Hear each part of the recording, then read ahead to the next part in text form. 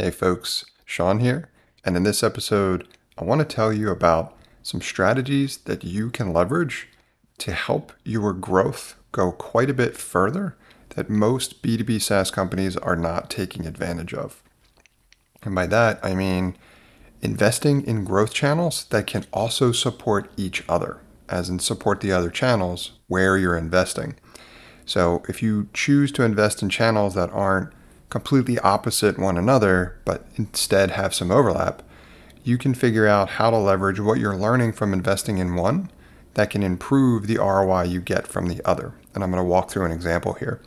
So as I've talked about before, when I'm starting to validate a market, and in particular a specific product, and its fit within that market, I look to leverage ads, usually Google search ads, but other platforms can work too. Now, when I do this, I build a campaign which is intended to send traffic to my landing pages, which communicates my value proposition to my target market buyer. Now, that enables me to measure conversions, as in how many visitors am I getting from the landing page to starting a free trial with my product. So people sign up for that free trial. Then after that, I measure what's really important.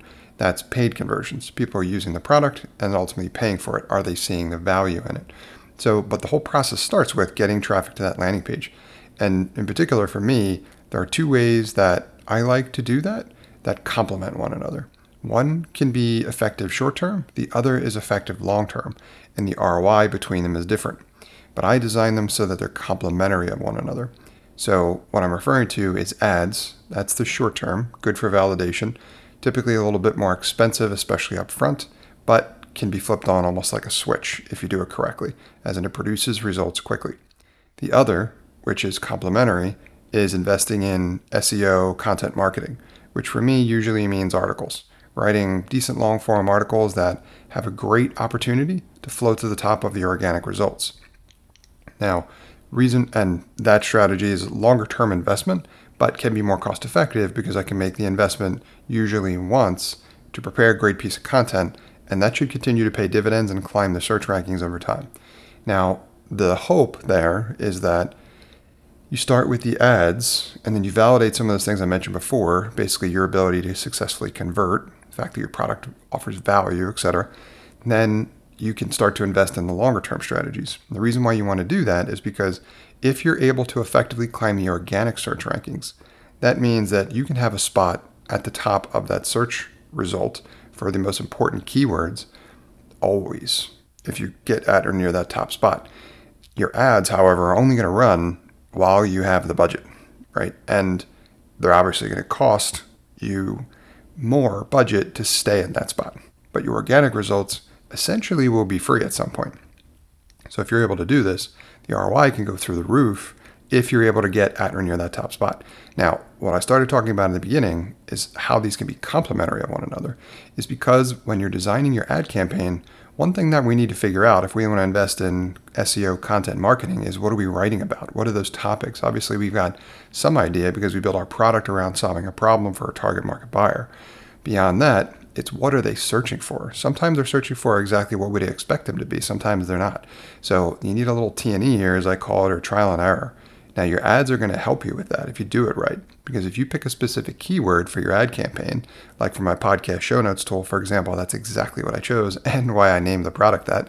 I specifically chose the keyword podcast show notes.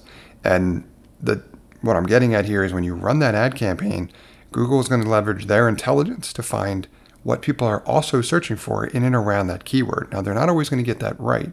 And that's where you need to hammer your negative keywords and tell them what not to show your ad for. But they are going to show you some other ideas. And the longer you run these ad campaigns, the more you're going to see what else people are searching for of and related to that keyword and how well it performs.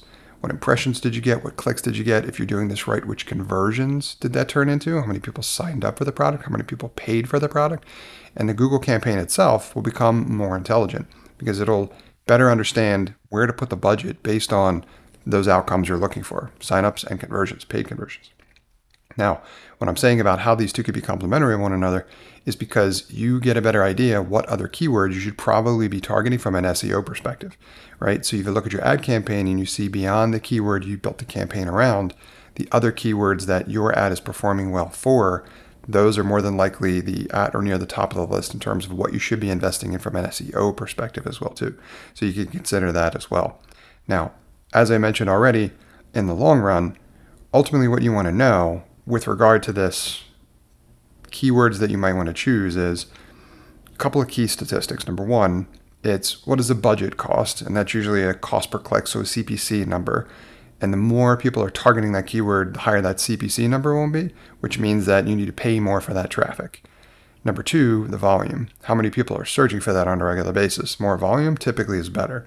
So we want lower budget, more volume, and the other two components are the difficulty and the search intent. Difficulty is related to the competition and how much you pay, as in how many other people are searching for that, how much more you're going to have to spend in order to get in front of that audience. And then the search intent element is, are the people that are searching for that looking for your solution? You really want to make sure that it's not just good volume, low competition. It's also they really want a solution related to what it is your product does. If that's the case, then the search intent will pay off as well too. Now, the last thing I'll mention here is related to what I talked about before, in that these two strategies can be very complementary of one another, because if you find good combinations here that work well from an ads perspective, you can further invest in those and prioritize them from an SEO content marketing perspective, so that over time you can pull back on that ad budget and you can further increase your ROI. You should be there, positive ROI with the ads too, but if you can climb the search rankings organically, that means that you can pull back on the ad budget and it's going to be all profit from there.